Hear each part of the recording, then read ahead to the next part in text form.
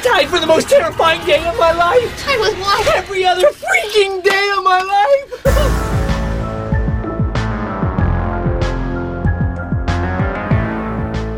How are you doing, you wonderful nerds? Scott here, and this is day 25 of Month of Monsters, a Scooby-Doo podcast where I am watching Scooby-Doo 2 Monsters Unleashed every single day for the entire month of October and reviewing it with some great people from the internet. And today we have a special guest, Kevin from Arcadeology. How's it going? I'm doing pretty good. Did I say that right? Yeah, Did I pronounce it okay? It is all good. Fantastic. I get that. Because I don't know. Sometimes, I don't know how, but sometimes people get my main channel on the internet is Nerd Sync, and sometimes they can't quite figure that one out. I don't know. I've gotten like, especially in emails, I've gotten like, you know, the thing that bothers me the most, and it shouldn't, is when two things. When people put a space in there, there's no space in there. It's all one word. And also when people don't capitalize the S in the middle. And I know I'm like breaking a lot of grammar rules, but like that's how it is for me. That's how you know what? That's it's your brand. It's your brand. It is. Like grammar can go punt when it comes to branding. That's what I always say. That's right. We're making up words because everyone else already like trademarked all the good ones. So, but either way, thank you for joining. What do you do on the internet for people who want to know? I make videos about video games, which is a thing about a million other people do. But I try to focus on like the history and development of video games. Think of me as NoClip without the budget or the access. Fantastic. Yeah, no, I was a friend of mine who previous guest on the show, Max Mariner, recommended your channel to me, and I've been digging it. I'm not much of a video game boy, but I do love history, and so that's the angle that gets me a lot. Yeah, well, you know, I try to, and I'm actually, one of the things I'm doing now is I want to kind of widen the scope a little bit, and basically look more at what the overall like context of the game's release was, like what was happening in the world at this moment when the game came out. So that's been fun. I love that stuff. In fact, I have a video on my channel coming soon about Teen Titans, and I'm super worried about it because it's really not about Teen Titans. It's about some drama in the comic book industry that you know, one domino fell and hit the other, and it eventually led to the Teen Titans. But it's not really about Teen Titans, right. And I'm worried that people will click on it and be like, "Ooh, a Teen Titans history video." I'm like, technically, yes. Don't expect me to talk about Robin and Starfire and Beast Boy all that much. Right. I mean, they make a cameo.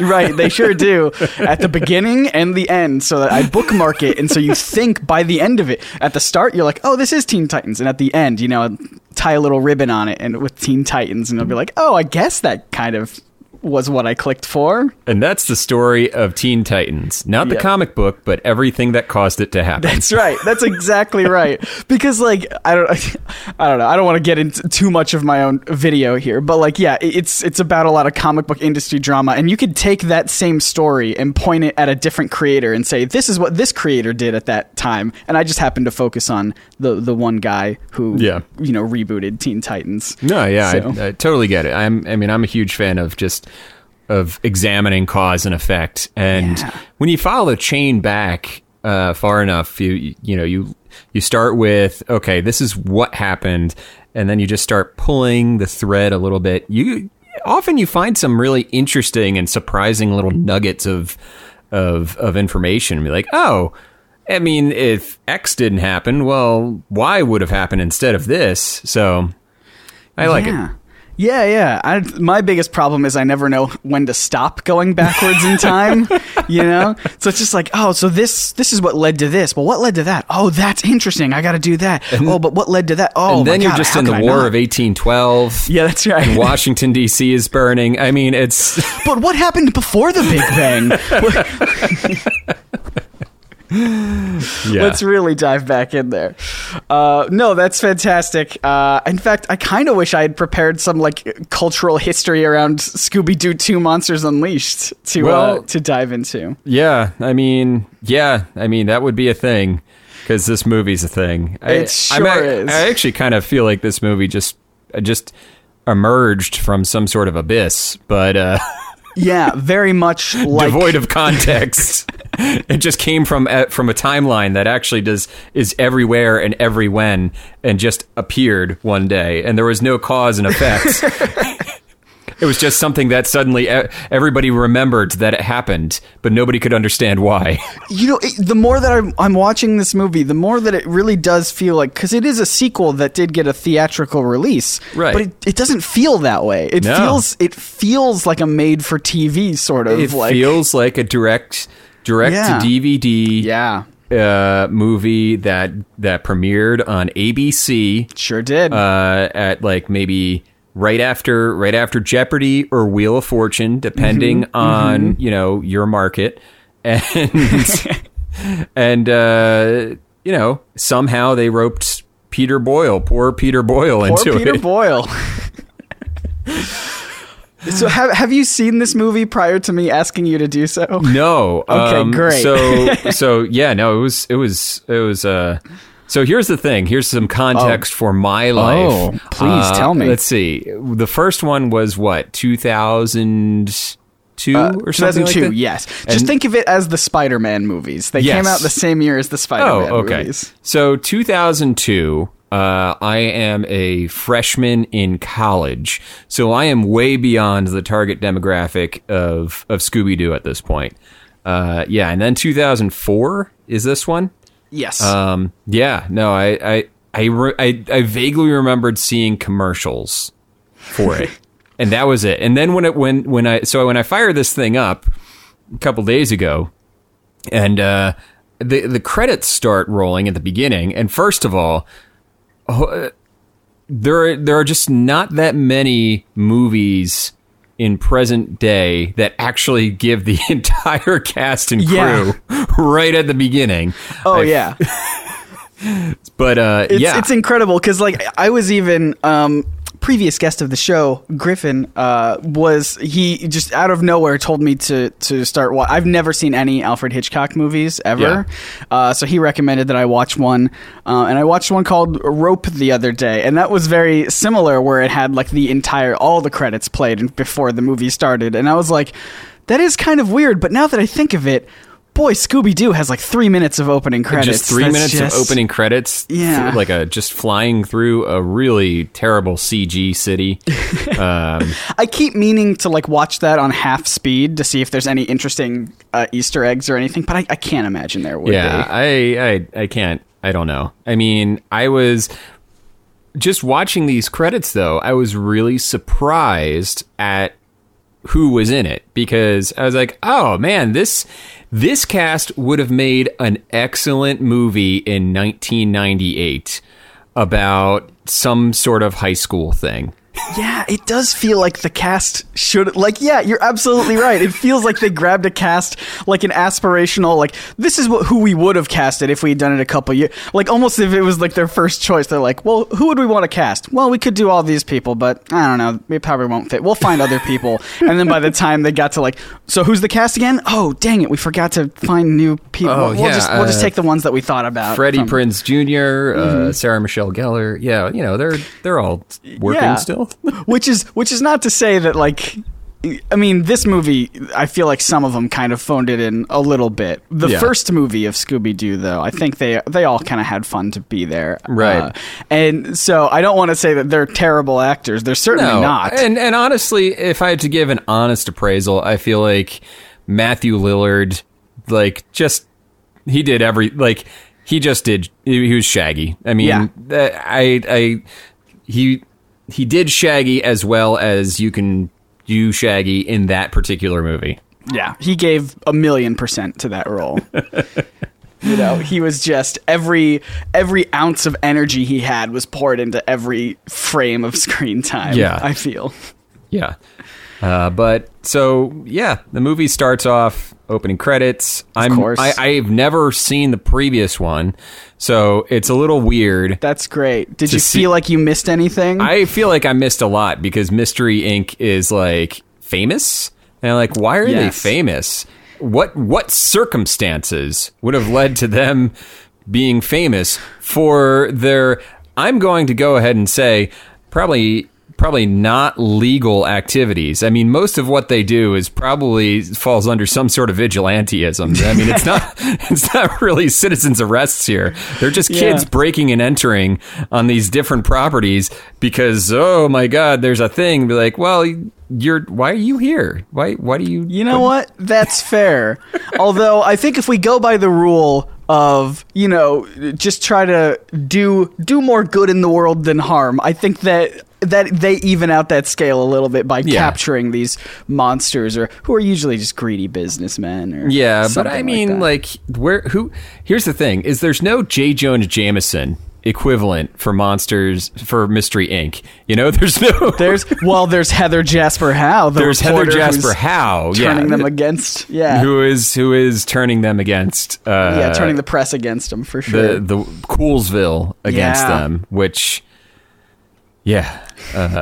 well, so it's interesting that you say you feel like you missed the context of them being famous from the first movie, because the first movie also opens with them already being famous. So, well, that's...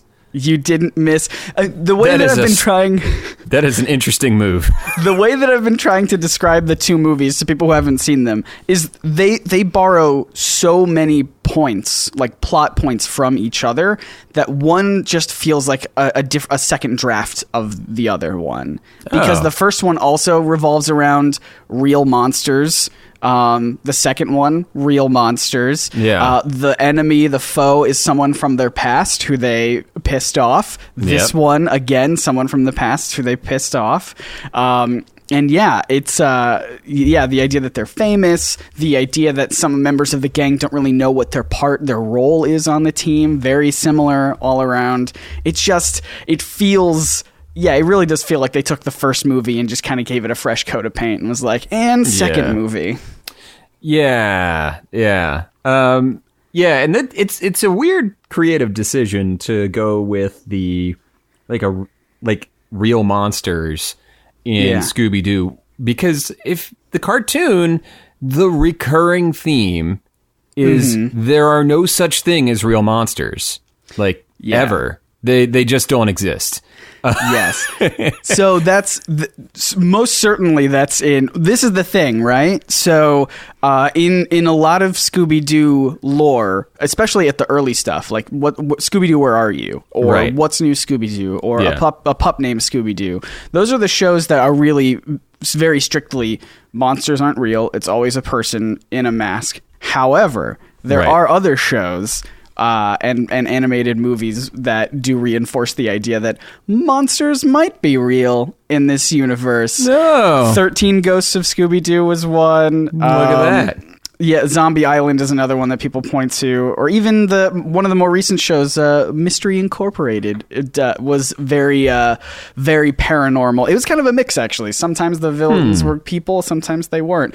So Scooby-Doo kind of has this mixed history of, it's like a mixed message, Yeah. Some episodes of some shows will be like, there's nothing paranormal. It's always rational explanations. And then on the other hand, it'll be like, nope, ghosts are real this week. But there is nobody under the mask on this one. Yeah, that's weird. That's an inconsistent. Yeah. I don't get that, because I feel like the bedrock. So I guess for people who are just vaguely or have a passing familiarity with Scooby-Doo, like the bedrock belief is like, there's the monsters, there's always, it's always old man so and so, but that's an old interesting twist. That there are series and movies that have been like, go ahead, it's a real monster. Yeah, I really used to hate it. My favorite stuff was the very formulaic, it's a person in a mask, find Right. the clues, solve the mystery, sort of a thing. Yeah. And to me, that still is the heart of Scooby-Doo, is you have to tell a good mystery. And it's hard to, I don't know, Right. maybe Which I'm this biased. movie did not. No, I was going to say, this movie's a terrible, terrible mystery. It's, I don't know, but so what's interesting about it, though, is the more I watch it and the more that people who listen to this podcast watch it and tweet at me interesting stuff, we're finding more clues and more like, my biggest problem with the mystery of this movie is it's just not very clear. It's not very laid out of, you know, who the villain would be in the end, or, you know, I don't know. Yeah. And but we're starting to find little tiny things. It's like, oh, I guess that must have been a clue. I guess that must have been a But- Chekhov's gun. Yeah. Like the one that still, I'm sorry to everyone who's been listening to this podcast, but it still blows my mind. A fan reached out and said the scene where Shaggy drinks the potion and his body turns into a woman's body, right? Mm-hmm. That is supposed to be a clue because his head stays the same. So that's supposed to be a clue that Jonathan Jacobo uses that potion to turn into Heather Jasper Howe, but still has to wear a mask over his head because his head stays the same. So, like, that wasn't just some, like, weird comedic bit. That was a clue that we were supposed to be paying attention to. That's how he turns into Heather Jasper Howe. Yeah, I mean, I guess, and now that you pointed out, like, yeah, good on them. That's in there. I think the linkage between that scene and what follows is not. Yeah. It's not nearly strong enough to be like, No. because to me, a good reveal, right? When you know that you had the clues all along, is when the reveal happens and you're like, oh, Yeah, and there's no exactly. oh moment. It's like, of course it was this lady that was so nasty, and it was probably that dude that died mysteriously because he tried to escape. I don't know. Yeah, no, you're absolutely right. This is something that I've been talking about for ages. Like, a good mystery should be when you have all the pieces, but you didn't quite put them together, and then once the reveal happens, you're like, oh, of course! Like, that. You're right. There should be that moment, and that's not at all. Like, for example, even just changing up that potion scene, because Shaggy just reaches in and grabs a random one. But Right. if that was on, like, some sort of pedestal or something that separated it from the other ones, then you'd be like, oh, there's something about this potion that's interesting. Like, Or that would if- at least add to it. Or if it was like the only one, because Right. Well, you know they couldn't do that because they had to turn, Scooby into the Tasmanian devil. And, of course, yeah. he had to become a cartoon somehow. Yeah, because they even had a potion that turned Scooby into a monster, and you'd think the guy Jacobo, who's obsessed with creating real monsters, would just do that. Like, Would just use a potion to make he a would real just monster. use that potion that clearly already works to make real monsters, but instead, this weird circuitous plan of stealing the old costumes and Yeah. imbuing them with a life force, which, by the way, has anyone brought up the ethics of using a device to just like mass murder these monsters, because they are clearly sentient beings at this point? Oh, you're talking like when they revert to When they revert all of them. Oh, the Mystery Inc. just straight up Mystery kills Inc. life. just straight up murders them. Yeah. It's like it's not like they're illusions. They are individual. They are creatures with thoughts. Yeah. And even though they kind of are taking on the characteristics of the suit that they are inhabiting, they are still a thing, a living being or undead being, whatever. They're something. Yeah. And they because just some of them do talk and have conversations. So they're clearly sentient, and they're smart, and they're conscious of their actions, and they're right. Yeah, that's an interesting point. The Mystery Inc. gang are murderers. That's what I'm hearing. Because like you could say that like some of them are just like beasts, and so if you were being Right. attacked by a beast, then like. Batman You're has no defending yourself. Batman has no problems killing a monster, but it's just killing people, I guess, is his issue. Right. But yeah, if you're like the skeleton creatures, maybe not even them. They seem to have a little bit too much life to them. I don't know. Yeah. It's hard to decide. That Where there's that. do you it's draw the fuzzy. line? It's And- fuzzy. Yeah. It just brings up all these ethical questions of where do you draw the line, and do you have even the right to draw that line? Yeah. What gives you the right, Scooby-Doo? Just because you can surf on a fire extinguisher all cool doesn't mean you get to immediately, that doesn't justify your actions of removing life from this world. Yeah. This man, Jacobo, was able to imbue inanimate objects with life. And nobody cared. Nobody wanted to look into that. They were just monsters. Mm-hmm. And maybe if it was about finding a way to communicate with them. Yeah. But I don't know. You know what? A better ending would be for me if the monsters weren't destroyed, but if they were able to find jobs for them that they would all be good at, like in the real world. What was it? The 10,000 volt ghost or something like that? Yeah. Come on, that guy can provide power to sustainable energy to even just to Coolsville. That would be an interesting it would be a nice little twist. They even at the museum in the beginning, Fred makes a joke that the tar monster would pave your driveway for free. So let's get a cutaway where he's actually paving driveways. There's so many setups. James Gunn, come on, man, you missed so many opportunities. That's a fantastic ending. I would love to know, everyone on Twitter or Instagram or wherever, tell me what job you think each monster would be good at, because I feel like some of them might be difficult. The pterodactyl monster, I don't know, he could be a Postmates delivery guy or something like that. Of course. Yeah, think about those delivery times would be cut down. You're just soaring through the skies. That's pretty good. There's no roads. Mm-hmm. Where we're going, we don't need roads. That's right. I have no idea what the skeleton guys could do. I feel like they would just perform a vaudeville comedy act. Right. No, yeah. They would be what are those two puppets, the husband and wife puppets that you always see at the, I don't know. I can't remember the name of them. Is that problematic? Are those puppets problematic? Doesn't the husband beat the wife in that? I don't know what you're referring to. Oh yeah, I'll dig it up. It's like one of those. It's like one of those puppet shows where it's they kind of looked like the Mr. Rogers puppets. Oh okay. Yeah. Oh wow. Yeah, I don't know, but that sounds right up their alley. Something like they would do. And one other thing, so the 10,000 volt ghost, and I'm doing a little bit of quick research as to the voice actor. Mm-hmm. I'm just scrolling down his IMDb page. By the way, the guy has thousands upon thousands of credits. Oh, what's his name? His name is D. Bradley Baker. Of course it is. I love that man. And no... So I was trying to see if he was responsible, because the 10,000 volt ghost I feel like is modeled after either there's a monster in the Ghostbusters animated cartoon series. It was either Sam Hain or the Doomsday Door, but it would the oral similarities just struck me.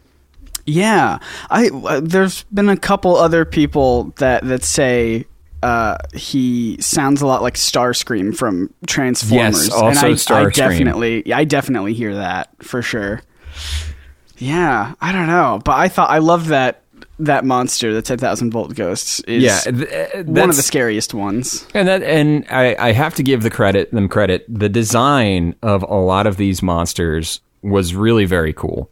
I mean, obviously, a lot of them were based on the cartoon series, but bringing them to real life, because the 10,000 volt ghost in the cartoon series looked like an orange blob that had some glowy lines around it, whereas this, and I've said this before, I've said it a lot, but the 10,000 volt ghost is the only one of this fully CGI ghosts that I think still holds up today. Right. You could just slap that in a modern movie and it would be still totally fine, I think. Yeah, I agree. It's pretty good. Good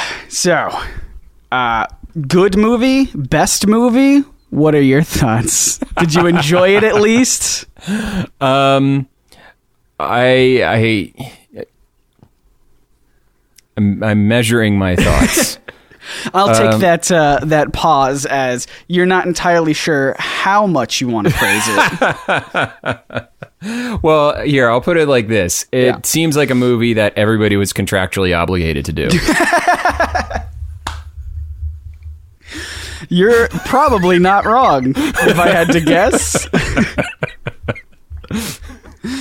Yeah, I can't imagine it's any movie that the actors are super proud of being a part, at least for the primary cast of characters. I'm sure that there are some. I mean, look, if I was involved in this movie in any, there's just like an extra in the background of like one of the dancing sequences, right? Which is kind of an issue that I had to say one of the dancing sequences. One of the dancing sequences. But you know what? It was the early 2000s, and really, it was a kids' movie, so it had to have a dance sequence. It had to have at least one, and this had a couple. And also, they had a freestyle rap in the middle with Shaggy and Scooby when they were making the monsters. Yeah. Good stuff. I don't know why that rap sequence never sticks with me. I think it's just because the camera work doesn't focus on Shaggy and Scooby, so it's just kind of like... It's just kind of noise in the background as monsters are being made. I actually forgot that it happened until you mentioned it. Yeah, see, that's weird. I wonder how many other people are the same way. Like, because it took me until like the first week of watching this to realize, oh, are they rapping right now? Like, it just didn't even register with my brain. Are you sure this isn't some sort of like Mandela effect? Oh, You're just... Did it actually happen? The Mandela effect of Scooby-Doo 2, Monsters Unleashed. I feel like that would be, if there was anything, it would be the KFC Burger King product placement, which I don't know if you... I've said this a lot on this podcast, but I apologize. It's one of my favorite things about this movie. Yeah. There are two different versions of this film. The Netflix version has KFC product placement, and the original had Burger King product placement. So interesting. Yeah, and somebody posted on Twitter the version of Burger King. I guess it was on DVD or something, and a couple different versions of it. And yeah, it's just really interesting to see the differences, because there's a part in the KFC one where it's very clearly like 80 yard in Matthew Lillard's like, why can't we ever go investigate a KFC or something? When or it's like, well, it's supposed to. It sounds more like, why can't we ever go investigate a KFC or something? Like KFC. Kentucky Fried Chicken. Yeah, it's very clearly 80 yard at that point. But the original Burger King version, it actually shows him saying Burger King with his mouth. So like zoinks, like zoinks.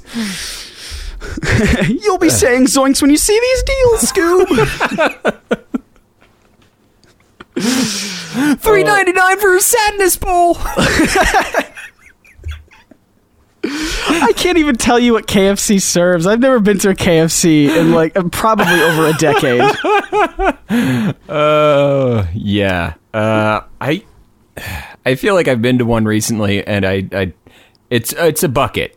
Everything is by bucket. That's so silly to me. Like it's just, I don't know if it's unintentionally funny or just very genuinely funny. The fact that like they serve food in a bucket. I mean, that's so funny. It is just, I feel like it's some sort of commentary. Yeah. I don't know specifically on what, but because like they could easily just do like a box, but the fact that they were like a bucket of chicken, like that's just so ridiculous sounding. Like, oh yeah, I'm gonna go pick up dinner. It's gonna be a bucket of chicken. Like, I don't know. Am I the only one who thinks that's funny? Right. No, I think I think people, like, if Alexis de Tocqueville could travel into the future and see that what America had become, he would rethink.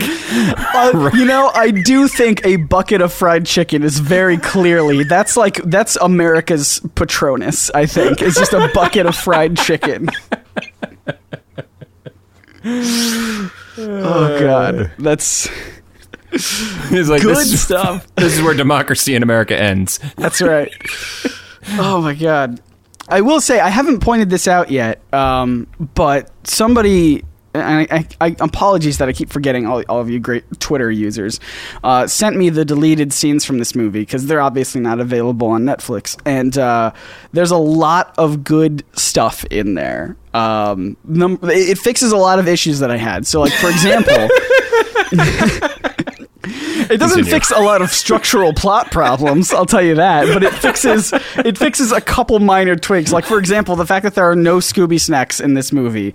There is a deleted scene where Shaggy and Scooby partake in a Scooby snack right before they bump into Miner 49er at the end. That really... Because it gives them a little bit of courage. And they also have a heart-to-heart talk about like how much they love each other and the gang and everything like that. It's very sad, actually, so I imagine that's probably why they cut it. Yeah, it's a little bit of a bummer because it would have came around the same time where Fred and Daphne also had like so this is it, huh?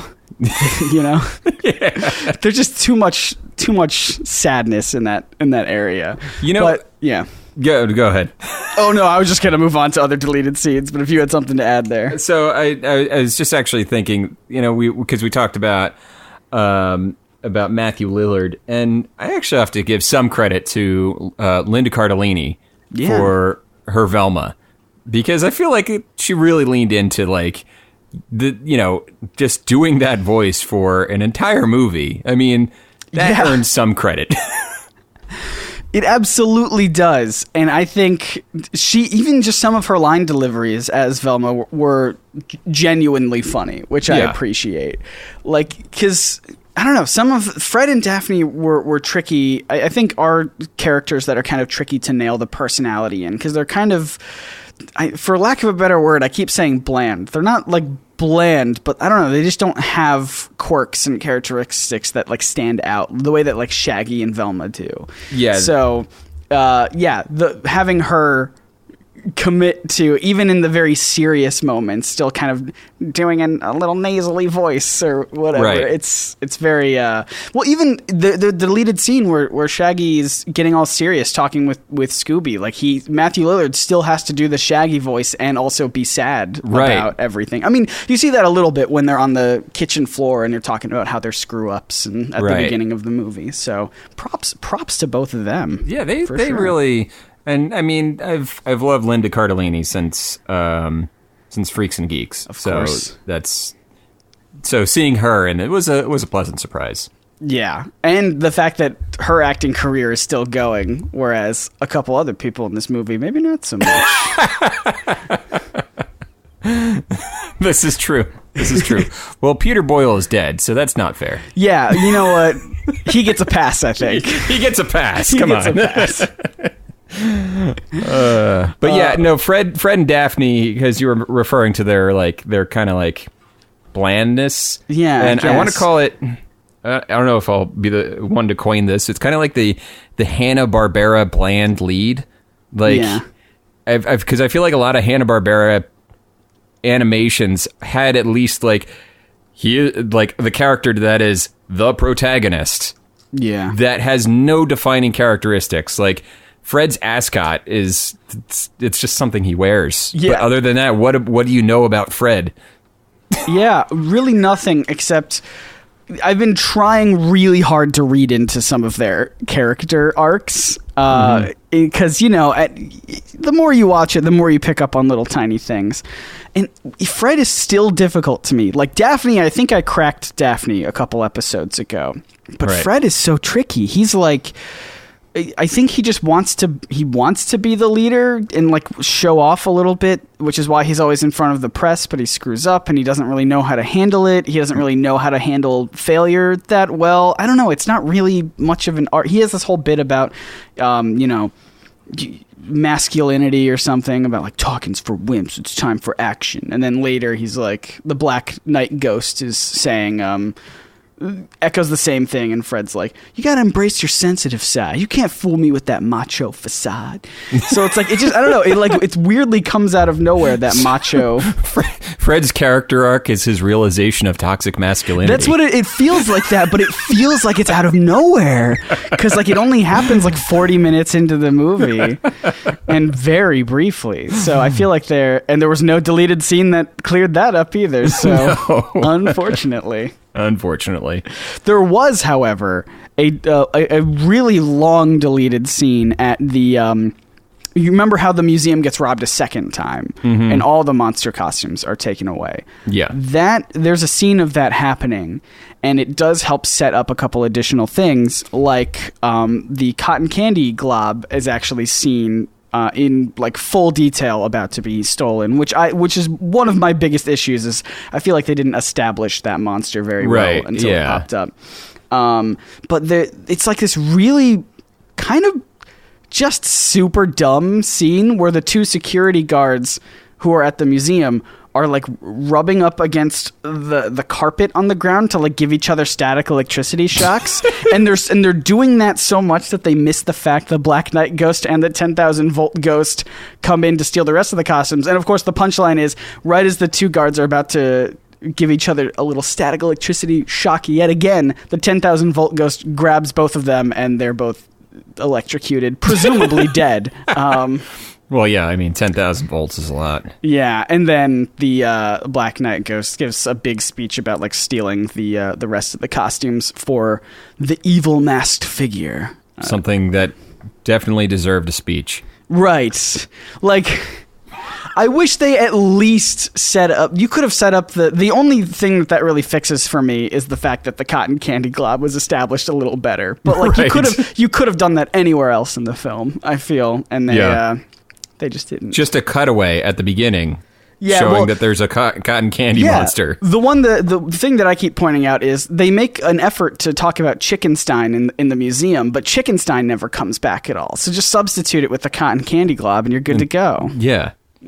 There's issues with this movie. There are a lot of issues, and I expected better from a Trauma alum. Yeah.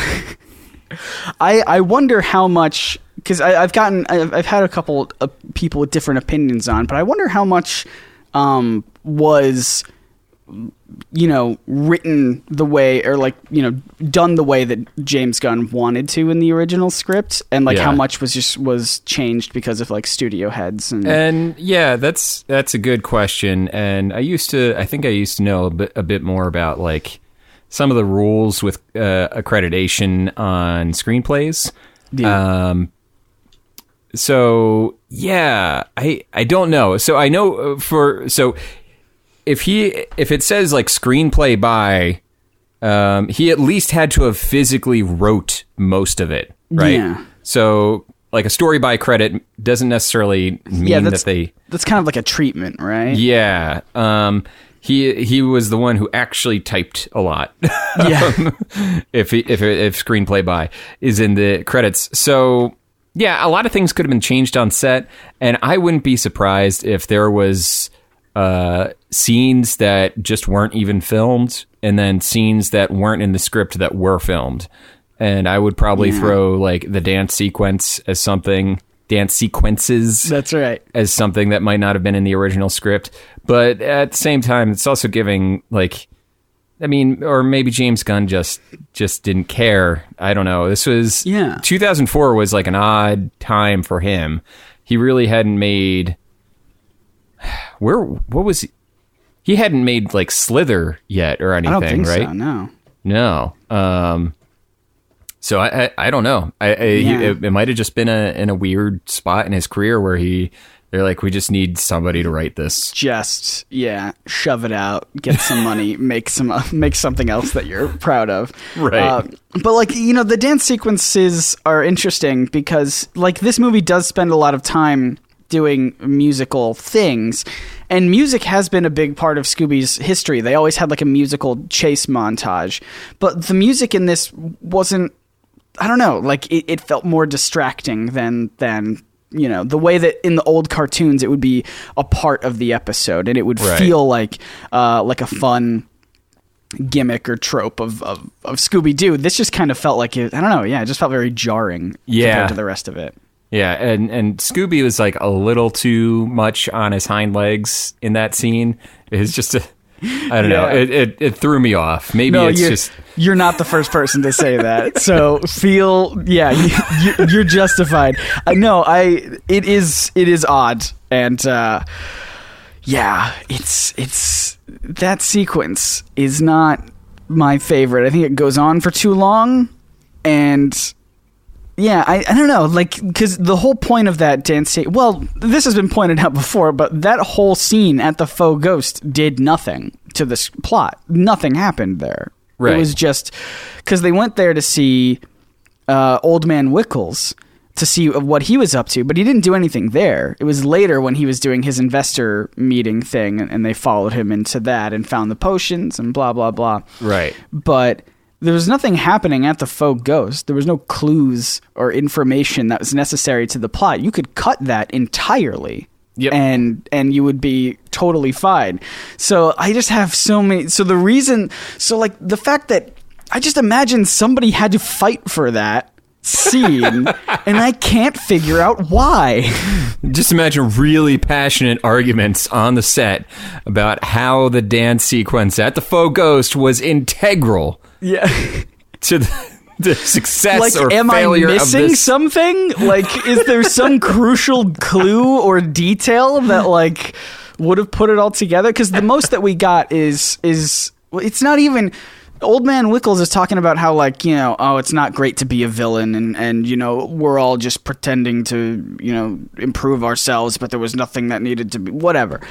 But then he immediately snaps and it's just like, but I still hate Mystery Inc. So it's not like it was them clearing up his, you know, the fact that he could or could not be the ghost, because that doesn't happen until later, where it's just like, oh no, it's the investor thing again. Yeah. So I don't know. I just can't figure it out. If you at home listening know of any crucial detail or element that happened in this sequence, please do not hesitate to reach out to me, because it has been bothering me. And you know what? You mentioned the fact that he was actually having like a real introspective moment. I feel like this movie does its best to drive towards a scene where a character is hitting some sort of emotional pay dirt and just veer as hard away from it as possible. Yeah.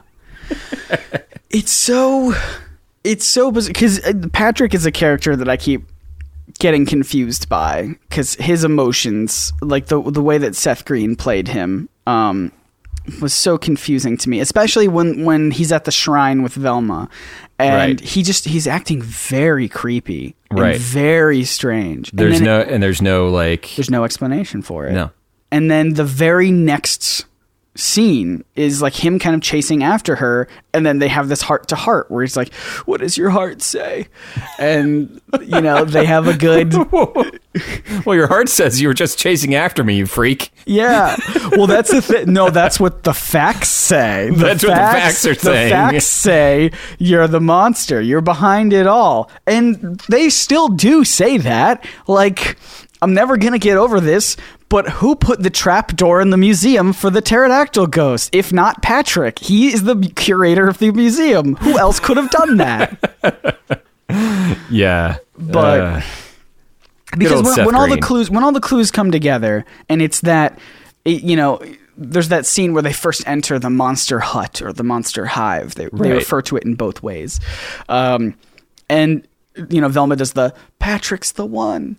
And she starts putting all the pieces together. Like, it does make a lot of sense. It makes way too much sense to be anyone else. Like, everything that they're saying, like, he would need the original pterodactyl ghost costume. Who else would have that but the curator of the museum? Great. He would also need to install the trapdoor in the museum. Who else would do that but Patrick? Him. He wanted to get close to them so he could find out how much information they knew. That also makes a lot of sense. Like, because you could even trace back that, how would Jacobo have the original pterodactyl ghost costume if the museum had it? I don't know. It's right. No, I think there is another deleted scene after Jacobo is arrested where like the feds just come into town and arrest like Patrick and a bunch of other co-conspirators like under the RICO Act or something like that. Yeah, that's right. That's exactly what it is. I wouldn't be surprised if the answer was all of them. Like all of them. All of the suspects are in on it. Even Right, Old Man Wickles in some capacity. It's like Hot Fuzz basically. Yeah, it's literally everyone in the town is in on it. Now that would be I think I kind of want a Scooby-Doo movie done by Edgar Wright. Oh God, yes. I think that might be amazing, but I'm not sure. No, it absolutely would be. He would be able to capture the cartoony aesthetic of that universe and make all of those tropes feel like they belong. Because my favorite movie on the entire planet is Scott Pilgrim versus the World. Yeah. And I feel like he was able to take very comic booky video game aesthetic and just make it a part of the world without any explanation whatsoever. And it just it just feels good. And I feel like he'd be able to do the same for Scooby-Doo. Edgar Wright for Scooby-Doo 3. That's right. And I've pitched this title before, but I'm standing by it. Scooby-Doo 3, Monsters Unleashed 2. Give it to me. I need it. Sponsored by KFC. Everyone in the theater gets a free bucket of chicken. Check under your seat for your free bucket of chicken.